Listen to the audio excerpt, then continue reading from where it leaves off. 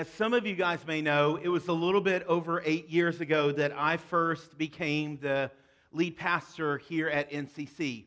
I was a missions and outreach pastor at a church called Oaks Church in Red Oak, Texas, and we had been there about 5 years. Our family had the chance to serve there and to be over their outreach and their missions program, and that church had a strong connection with NCC. And so some of you were around then, but Pastor Chris and Kara, the founding pastors of New Community Church, they were here and they knew they were getting ready to transition. So my wife Sarah and I began to have conversations. I remember sneaking over on a December Sunday morning and sitting kind of right in this area and just observing the service and everything. And so that first Sunday, it was right at the end of January, beginning of February, was our first Sunday being here, and we came up here on stage, and Pastor Chris and Kara welcomed us and prayed over us and handed the baton of leadership. And, you know, that next Monday was my first day coming into the office as the lead pastor.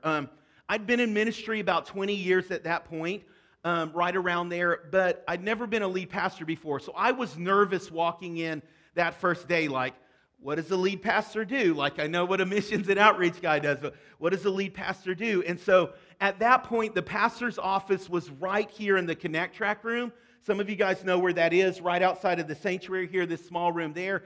And there was a desk and there were some couches. And so I walked into the door. I had keys to the building at that point, walked into the door, opened it, and I was greeted with this right here. There were streamers. There was a confetti cannon going off. The staff were in there, they were hiding, and they jumped out and yelled, "Surprise, welcome, Pastor Aaron." And you guys, it was like the best first day on a job I had ever had, okay? So I was trying to look for a picture, but I didn't get it. This was the only picture we captured. But my desk was just filled with my favorite bottled water, like pistachio, beef jerky, and then just an ungodly amount of Reese's Peanut Butter Cups, because I love Reese's Peanut Butter Cups. So, I mean, it was just like covering the desk. And I was so excited. Like, in that moment, I felt like, yes, man, I feel like I belong here. There's something about being welcomed like that that just kind of puts you at ease, that makes you feel good and cared for, and that you are loved.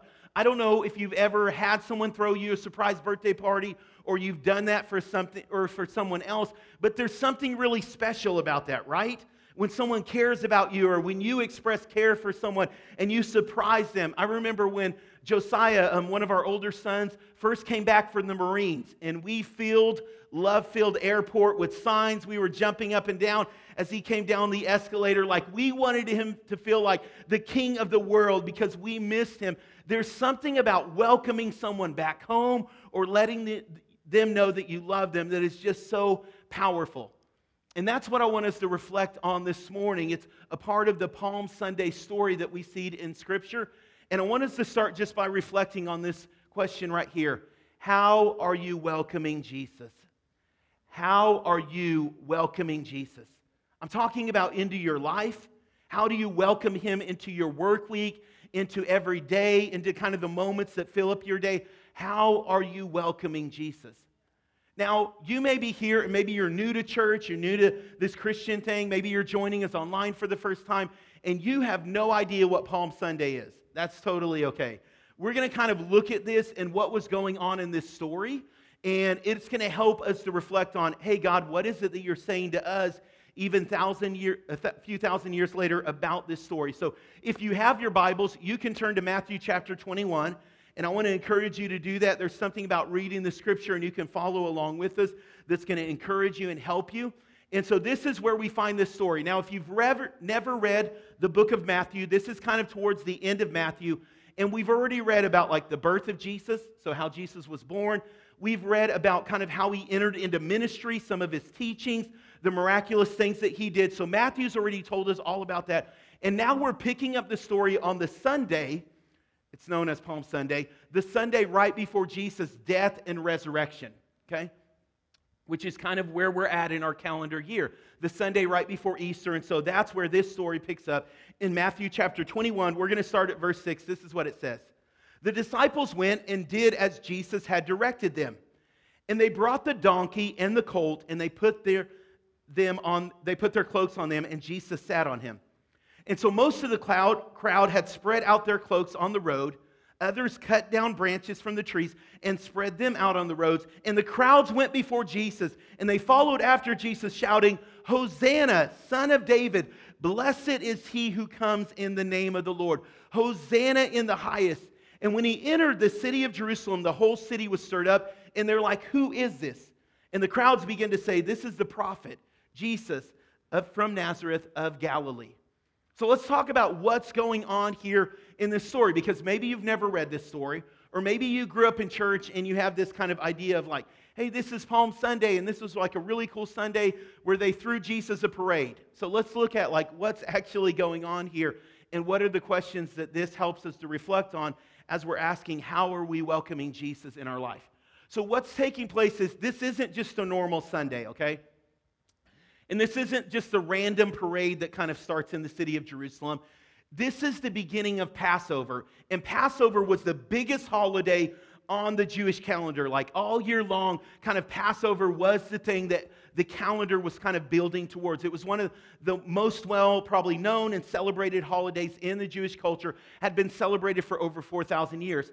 And so Passover was a number of different things, kind of like some of our holidays. Passover was the 4th of July in the Jewish culture, okay? And here's why, because that's really when they became a nation. You may have heard the story of Moses bringing the slaves out of Egypt, and that's the Passover story, okay? So for 400 years, they had been a slave under Egypt, under Pharaoh. God says, let my people go. Pharaoh says, no way. And then God does all of these miraculous things. And the nation of Israel comes out of Egypt. They get out of slavery, and now they are their own nation. So this is kind of like the 4th of July. It's Independence Day for the nation of Israel. They're celebrating, they're rejoicing. It's this great day. But it's not just like the 4th of July. It's kind of like Thanksgiving, right? Where you're looking forward to Aunt Edna's pumpkin pie that she makes every single year that is so delicious, or your grandma's mashed potatoes, or the way that your uncle cooks that turkey. He deep fries that thing like no one else can. Come on, you guys.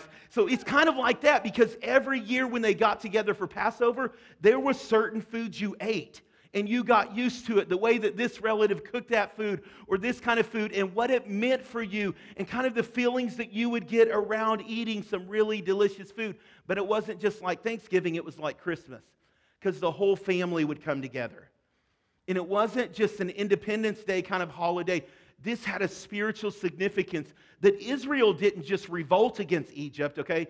Israel didn't say, hey, we're done being slaves and we're going to battle it out. No, this was something God had done. So there was this spiritual significance to this, and it was kind of that time of the year where everyone felt great. Even though there were some solemn moments in remembering during Passover, it was an exciting time, and you would tell stories, right? Maybe some of you guys do this at Christmas, like you begin to share stories about family and about history and all of that. That's what Passover was to them. It was all of these days kind of bunched into one.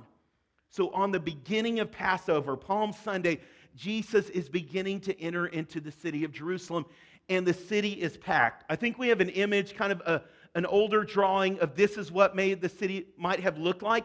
And you can kind of see this road. This is actually the road that Jesus most likely would have taken as he's entering the city on Palm Sunday. You can see the temple. That's kind of that dome thing shaped right there in Israel. And then back behind that, there are some taller buildings that were the Roman garrison. This is where the Empire of Rome housed their soldiers. That's going to come to play here in the story here in a few minutes. And so you're going to want to take note of that. So this is what it was like. But the city was extremely crowded. Imagine trying to get downtown Dallas during a Mavericks game, okay? Or a Stars game. Or over to Arlington when the Cowboys or the Rangers are playing, okay? If you've ever had the unfortunate event of trying to get out to Forney or Terrell on 80 at 4:30 or 6:30, right? Can I get an amen if you're in the Dallas area? Like, it's just horrible. Like, traffic is at a standstill. You're frustrated, right? That's the most time any of us pray throughout the week, is stuck in rush hour traffic. Jesus, please get me out of this. Like, it's kind of like that in the city of Jerusalem. It's packed. People are there. They're coming into the city because of this big holiday. So this is what it's like. It's not a random parade. This is the beginning of Passover, and this has some significance and meaning. And all of a sudden, this celebration starts because Jesus is there, and people begin to welcome him. But just like any crowd, just like any holiday, there are different kinds of people in the crowd there on that day.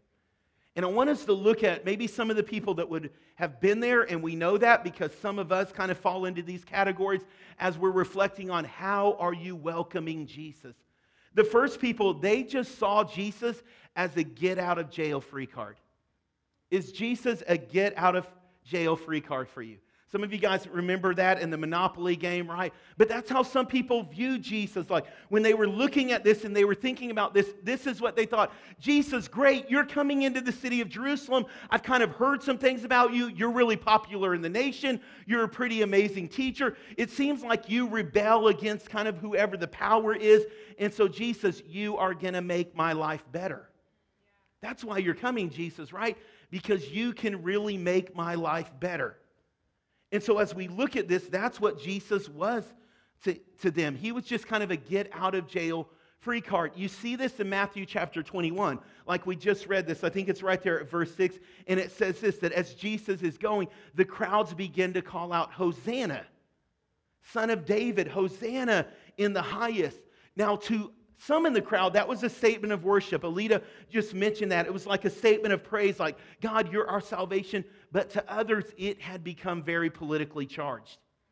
And in the culture at that time, it was not just like a prayer. It was not like, God, we need you to do something. It was, get Rome off of our back, God. Like Rome is oppressing us. Rome is taking advantage of us. Yahweh, where in the world are you at? What are you doing? Don't you care about us? Hosanna was a political cry of God. You've got to do something to make our lives better because it doesn't even look like you care for us. So while some people are standing there worshiping Jesus, crying, Hosanna, this is your salvation, others have their fists raised in the air and they're saying, Hosanna, Yahweh, you had better do something.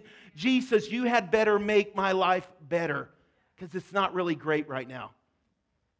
And can I be honest? That's how some of us approach Jesus, isn't it? Like even in moments like this, even in moments of worship, like we come to places like this, but we're really thinking, hey, you got to make my life better. And that's how some of us welcome Jesus in. It's in that moment of crisis. It's in that moment of difficulty. And that's why we come like, Jesus, I'm going to come and give you my life, but I really need you to make my life better. Like that's what I need you to do. How many of you guys have prayed that prayer? You remember back to high school, right? Jesus, if you just let me get an A on this algebra test.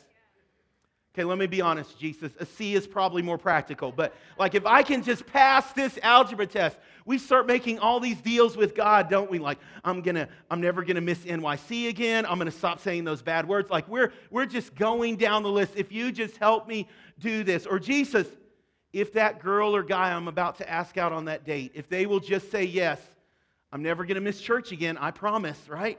And I'm going to pray more, and I'm going to read my Bible more if I get this raise. That's how we come to Jesus. Jesus, my life isn't that great, but I bet if I do the church thing, I bet if I do the Christian thing, you're going to make my life better, right? That's why you've come, to make my life a little bit better. There were people in the crowd, and that's how they saw Jesus. It was a political cry, get Rome off of our back. And it doesn't really matter who it is that's going to do that. I just need someone to do that. It wasn't a prayer to Yahweh. It wasn't an act of worship. It was a cry of my life's not that great, and if you can make it better, good. And that's how some of us treat God. That's how some of us welcome Jesus into our life. Like, hey, I'll do this thing as long as my life gets better, as long as you do what I want to. Which leads us to the second people in the crowd. Some of the people that day, they were just seeing Jesus as Israel's next king. But my question is, are you welcoming Jesus as your king? Are you welcoming Jesus as your king? Not just as some king that could sit on some throne out there, but as the king of your life. Like we see this in the scriptures. We see this in the Bible. I think it's in John chapter 12 that this next scripture is found here. And this is what it says. This same story that John is now telling, Jesus found a young donkey and he sat on it. And then John references this prophet that wrote a couple of hundred years ago. And he says, don't be afraid, daughter of Zion. Now that was just another word for city of Jerusalem. It's kind of a term they use. So he's saying, don't be afraid, Jerusalem. See, your king is coming and he's seated on a donkey's colt. And he's referencing this, like, this is the way the king is going to come in. And some people saw Jesus as like, hey, maybe this is the next king of Israel. Great, once again, because it was a political thing for them. And as you read through the Gospels, you may not be familiar with this, but there were these two kind of religious parties that had become very political. Sadducees and Pharisees, and there were all these arguments. They thought different things about God, and which one do you kind of sit with? So I want you to know, Passover was like your Thanksgiving meal. And you're like, please do not let me sit next to that uncle or cousin, right? Because they're going to make it political. It doesn't matter what I say, it's going to be a political thing. Like you could say, the other morning I was going and I stopped and get a bagel, and then they interrupt you, right? Do you know which political party eats bagels? Do you know what you're doing when you eat that? You know what you're supporting? How dare you eat a bagel? And you're like, I'm just trying to get breakfast. I'm just trying to tell a story. What's going on here? But like, that's how it was back then. There were these political people, and the weird thing is, it was kind of tied into religious stuff. So it got all kinds of messy and yucky and gross when these people were like, oh, if you really want to serve God, if you're really a good person, this is what you need to do. And so this king kind of thing got messy because they're looking at Jesus and they're like, hey, you could be the next king of Israel as long as you're with me. And so the palm branches they cut down were not just a random tree and they're like, hey, let's get this thing and kind of set it on there. The palm branches went back a few hundred years to the Maccabees. You may have never heard about them, but it was this group that had revolted against the Romans, and that's what they were saying is, Jesus, are you on my side? Like, are you going to revolt against, will you take up a sword? Will you fight against the Romans? Like, will you be political like we're political? Because if you are, then you could be Israel's next king. And it had become very political. And Jesus is saying, I didn't come to be the king of Jerusalem. I came to be the king of your heart. I came for you to accept me coming and sitting on the throne of your life. See, the difficulty is this right here. It's that some of us like the idea of a king, but we don't really understand what that means. Because the king has final say, doesn't he? The king's word is the final say in that kingdom. The king can bring direction or correction as needed, and everyone in that kingdom must listen to the king. And some of us, we like this idea that maybe Jesus can make my life better. Maybe Jesus aligns with my political party. We don't like the idea that Jesus can tell me what to do. But my question is, are you welcoming him as your king? And we, just like the people of Israel, we've got this all kinds of confused. Because if we were to be honest, about half of us are like, you know what's wrong with America? You know what's wrong with our nation? Is we're just not moral enough. We're not good enough. But if we would all get in line with this political party, and if we would just vote this person in, then America would be amazing again, and we could go back to the way it was. And then the other 50% of us are like, no, if you're a follower of Jesus, you're for justice, you're for the broken, you're for the outcast, and how could you dare vote for that other person? Because this person is for the broken and they're for justice. And all of a sudden, we've made politics religion. And Jesus is saying, I'm not for either party. I'm trying to rule and reign in your life. I'm trying to sit on the throne of your heart. That's what I'm about, is I want to bring direction and instruction to your life. I want you to be able to look at me and call me king. And Lord, this isn't about politics, and it's not me giving a thumbs up to whoever you voted for. This is you saying, God, I surrender to you. And however you want to direct me, whatever you want to say, God, my life is yours because I welcome you as my king, Jesus. That's what I'm doing. That's what Palm Sunday is about. How are you welcoming Jesus in your life? See, there was another group of people there that understood kind of the significance, the impact of this. And they were welcoming Jesus in as their Savior. Are you welcoming Jesus as your Savior? And once again, there were people there that weren't, but you have to understand what Passover meant. It was, as I mentioned, this holiday that they had done for 4,000 years, and God had told them to do specific things, to remember what it was like to be in slavery in Egypt and what it was like to gain freedom from that. So there were symbolic things. To us, it seems maybe a little odd or maybe a little different, but as they did this, it was a reminder that Yahweh is our Savior. Yahweh is the one that redeems us. Yahweh is the one that has brought us salvation. So if you still have your Bibles open, you can turn to Exodus chapter 12. And we're going to read this here. This is God first giving instruction to his people about this Passover. This is like 4,000 years before Palm Sunday that we're reading about. And God says this, hey, you're to choose an animal that must be a year-old male without any defects. So this lamb here, this animal, has to be perfect. No spots, no blemishes, no mistakes. This is a perfect animal, and you're to take them from the sheep or the goats and take care of them until the 14th day of the month.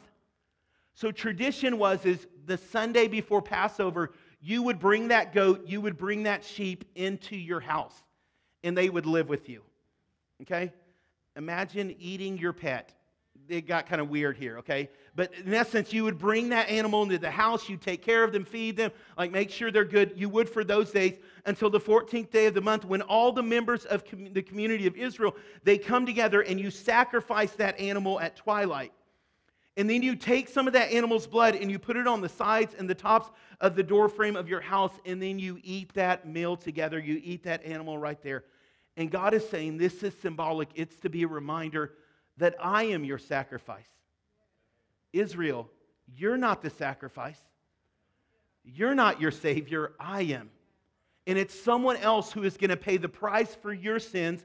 You're not going to do that. Someone else is going to do that. So for 4,000 years, Israel is doing that. And then you get here in the Gospel of Matthew and the Gospel of John, and this is what you see. The Lamb of God makes his way into Jerusalem. It's like God saying, this is my perfect lamb. And for the next few days, he's going to be in the house of God. And he's going to be around you, and he's going to be near you. And you're going to see that he is the perfect and the spotless lamb. And then on Friday, when the whole nation took that lamb and they were sacrificing it, Jesus was outside of the city on top of a hill, dying on the cross. God was saying, this is my salvation. Israel, I, as Yahweh, am your salvation. You are not. And so what was happening on this Palm Sunday morning was more than just some kind of teacher or rabbi riding in on some donkey and people throwing a parade. This was God is saying, hey, for 4,000 years, you've been looking forward to this moment, and this is it.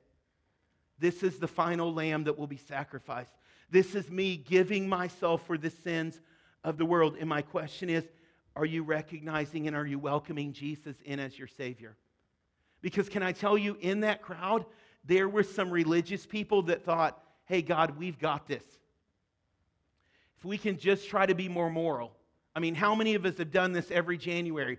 Okay, God, I'm not going to sin this way, and I'm not going to sin this way. And I mean, our list gets pretty long because we sin a lot of different ways, right? Like I'm not going to gossip, and I'm not going to do this, and I'm going to be more honest, and I'm going to pray, like all of these things. And that's what we think, hey, this is what will fix us. But it's not, you guys. That list will not get you closer to God, and it will not make you a more righteous person. You can't save yourself. That's why Jesus came. And on that Sunday morning when Jesus is riding in, that's the symbol to everyone. This is God's sacrifice. This is the Lamb of God. This is the Lamb coming into the house of God, and he's getting ready to be sacrificed once and for all of the sins of the nation. The question is, are you welcoming him in as your Savior?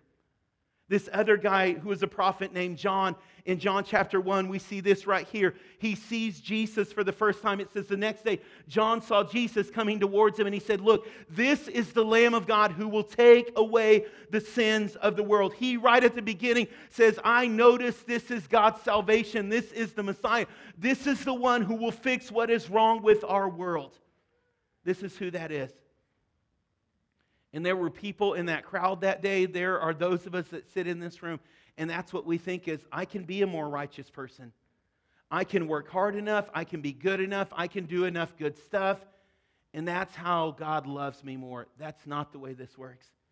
You and I are called to welcome Jesus in as our Savior. And that means we're honest enough to say, I can't fix myself. You guys, you didn't save yourself, and you won't keep yourself saved. You can't. We're not good enough to do this. We can't work hard enough to earn God's love. That's why Jesus said, this is why I'm coming, because I am your salvation. How are you welcoming Jesus into your life? And we see one more thing. We've been reflecting on how we respond to Jesus, how we welcome him in.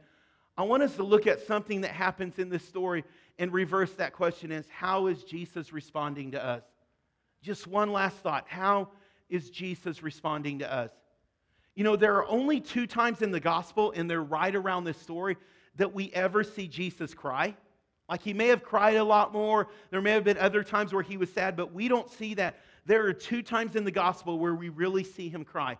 The first is this. Jesus, just a little bit earlier, is right outside of the city of Jerusalem, and his best friend had died. It's this guy named Lazarus. And Lazarus has been dead for 4 days. It took Jesus a couple of days to get there. Jesus gets there, and he's around Lazarus' sisters, Mary and Martha. He's around people from the community, and they're all weeping. Jesus has already said Lazarus is not going to stay dead. He's actually going to be resurrected. No one else believed him. They thought, that's crazy. But Jesus knows the outcome of this. And yet we see Jesus come right there to the graveside. He's around family, friends. He looks around. He sees them weeping. And Jesus begins to cry. And Jesus doesn't cry because it's hopeless. Jesus isn't crying because he doesn't know what's going to happen or just because he's lost a close friend. He's weeping because he feels our pain. And there's this beautiful thing that when we are in relationship with God, Jesus was close in relationship with that family. And as we're in relationship with God, Jesus sees our hurts and our pains, and he weeps with us. He cries with us. This beautiful story in John 11 and in verse 35, it's just this simple statement: Jesus wept. Jesus wept. He's crying with this family because he loves them, because he's close to them, because they're in relationship together, and he sees their pain, and Jesus cries over them, and he says, I'm right here in the middle of your pain. I'm right here in the middle of your suffering. There's another time that we see Jesus cry right after this Palm Sunday story. And Jesus isn't crying with people, he's crying over them. And we're told this in Luke chapter 19, that Jesus wasn't weeping with the city of Jerusalem, he was weeping over the city of Jerusalem. And this is what happens is he goes through the city and then he makes his way back out. You kind of saw that image, that drawing earlier of Jesus looking over the city of Jerusalem. That's probably what he was doing. And all of a sudden, Jesus starts to begin to cry again. Only the second time we're told he cried in the Gospels. He begins to weep in Luke chapter 19, and this is what he says. He's like, as he approached Jerusalem, he sees it. He wept over the city, and he said, Jerusalem, if you, even you, had only known on this day what would bring you peace, but it's hidden from your eyes. And he said, the days will come when your enemy will build an embankment against you. They will encircle you. They'll hem you in on every side. They'll dash the ground with you and your children within your walls. They'll not leave one stone on the other, because you did not recognize the time of God's coming. This is the second time Jesus cries. And he's crying over a broken city because he realizes there's people that just want to use them as a get-out-of-jail-free card. Make my life better, God. There's people that just want Jesus to be some political figure to make them feel better. Or that he's just some moral guy to help us try to be better people and live a good life. And he's broken because he said, if you will not be in a relationship with me, it's going to be your destruction. And you guys, this happened. About 30 years from Jesus speaking these words, the Roman garrison that I mentioned, those soldiers came out of the city of Jerusalem, slaughtered almost the entire town, burnt the city down. The city never really fully recovered at that point from that destruction. And Jesus says, you didn't understand the peace that God was bringing to you. You didn't understand what Yahweh was trying to do. It wasn't about some political person.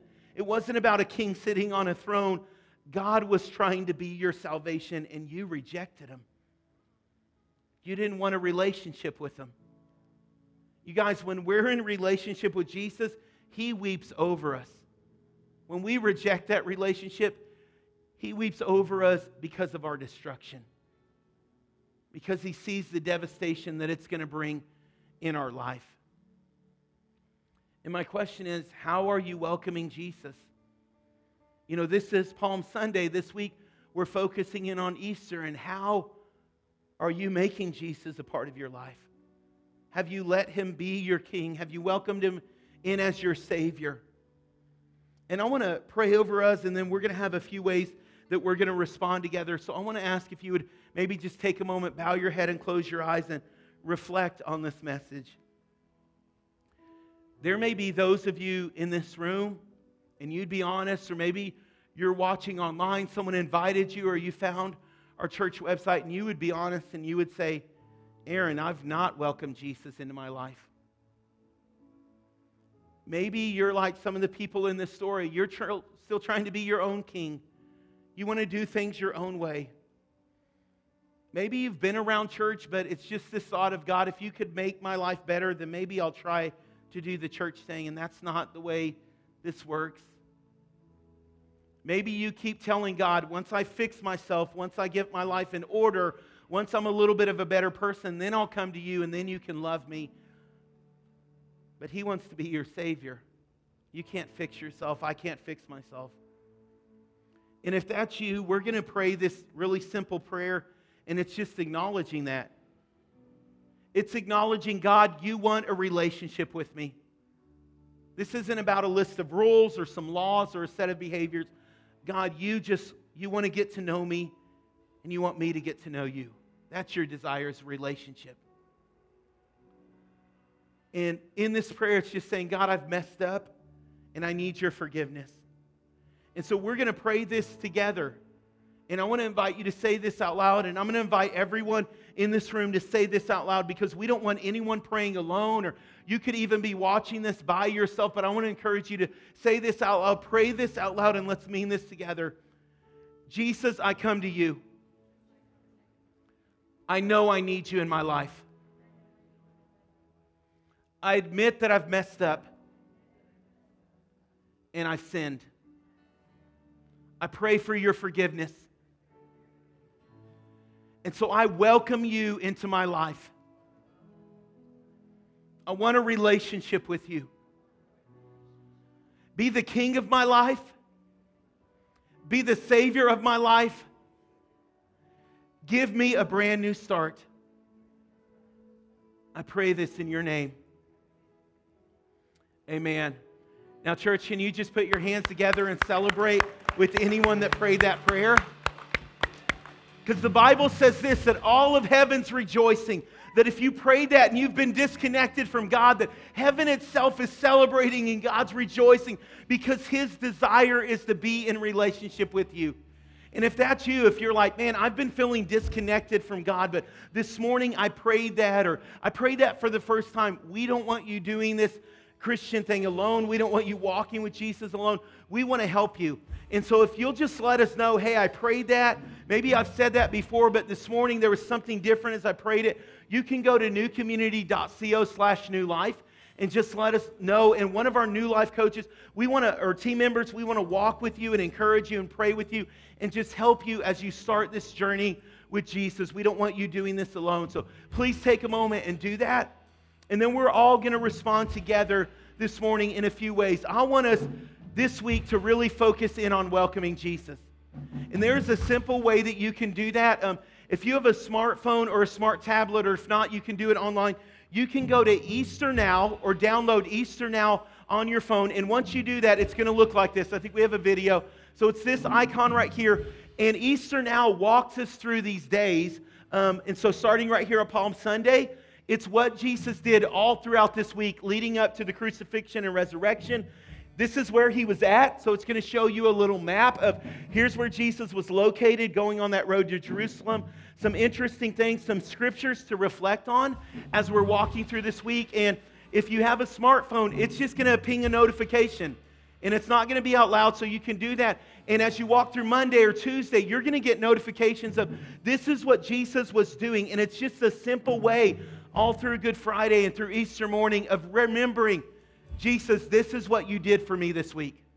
This is what you were going through. And my challenge is that as these notifications come, if you're able to do this, that you would just pause and say, Jesus, I welcome you into my life right now.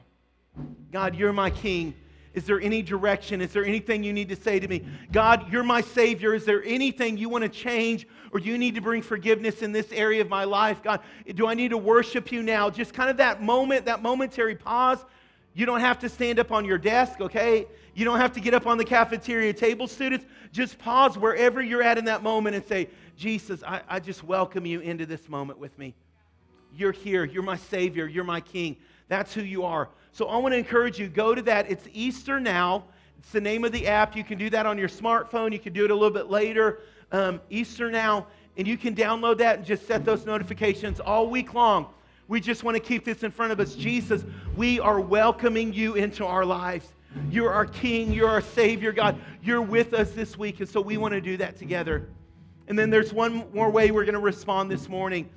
In your seats, there is a card there. And we're about to just sing one last worship song and go out worshiping this morning, Jesus, together. And as we're singing this, as we begin to sing this and the worship team is leading us, I want you to take a moment and just write one word, okay? It could be, He's my King, or just King. It could be Savior. It could be salvation. It could be forgiveness.